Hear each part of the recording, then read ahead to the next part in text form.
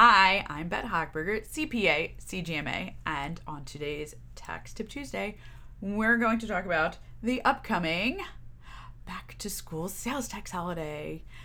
This is a very cool thing we do in Florida. It's been going on for, I don't even know how long, it's been going on for years. But basically, what's going to happen is there's a bunch of things that you can buy that are going to be sales tax exempt for going back to school.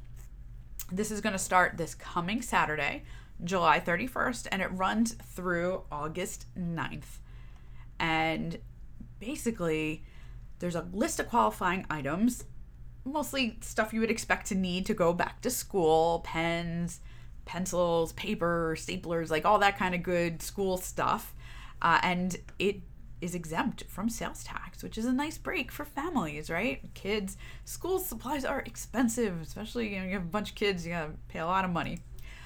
Some things you might not realize is, in addition to the books and pencils kind of stuff, it also applies to clothing, shoes, footwear, stuff like that. But there is a limit of $60. So if you need to buy some expensive sneakers for your high school boy, like I do, unfortunately, it's only the first, it's actually only if the item is $60 or less. School supplies have to be $15 or less per item. And then this is kind of a cool thing. A lot of kids now, especially since everyone had to go online, a lot of computers have been purchased, right? The first $1,000 of a sale of a computer and certain computer-related accessories is not subject to sales tax. So, if you have to buy a fancier computer and it's over $1,000, that first $1,000, no sales tax. They would just do sales tax on the rest of it.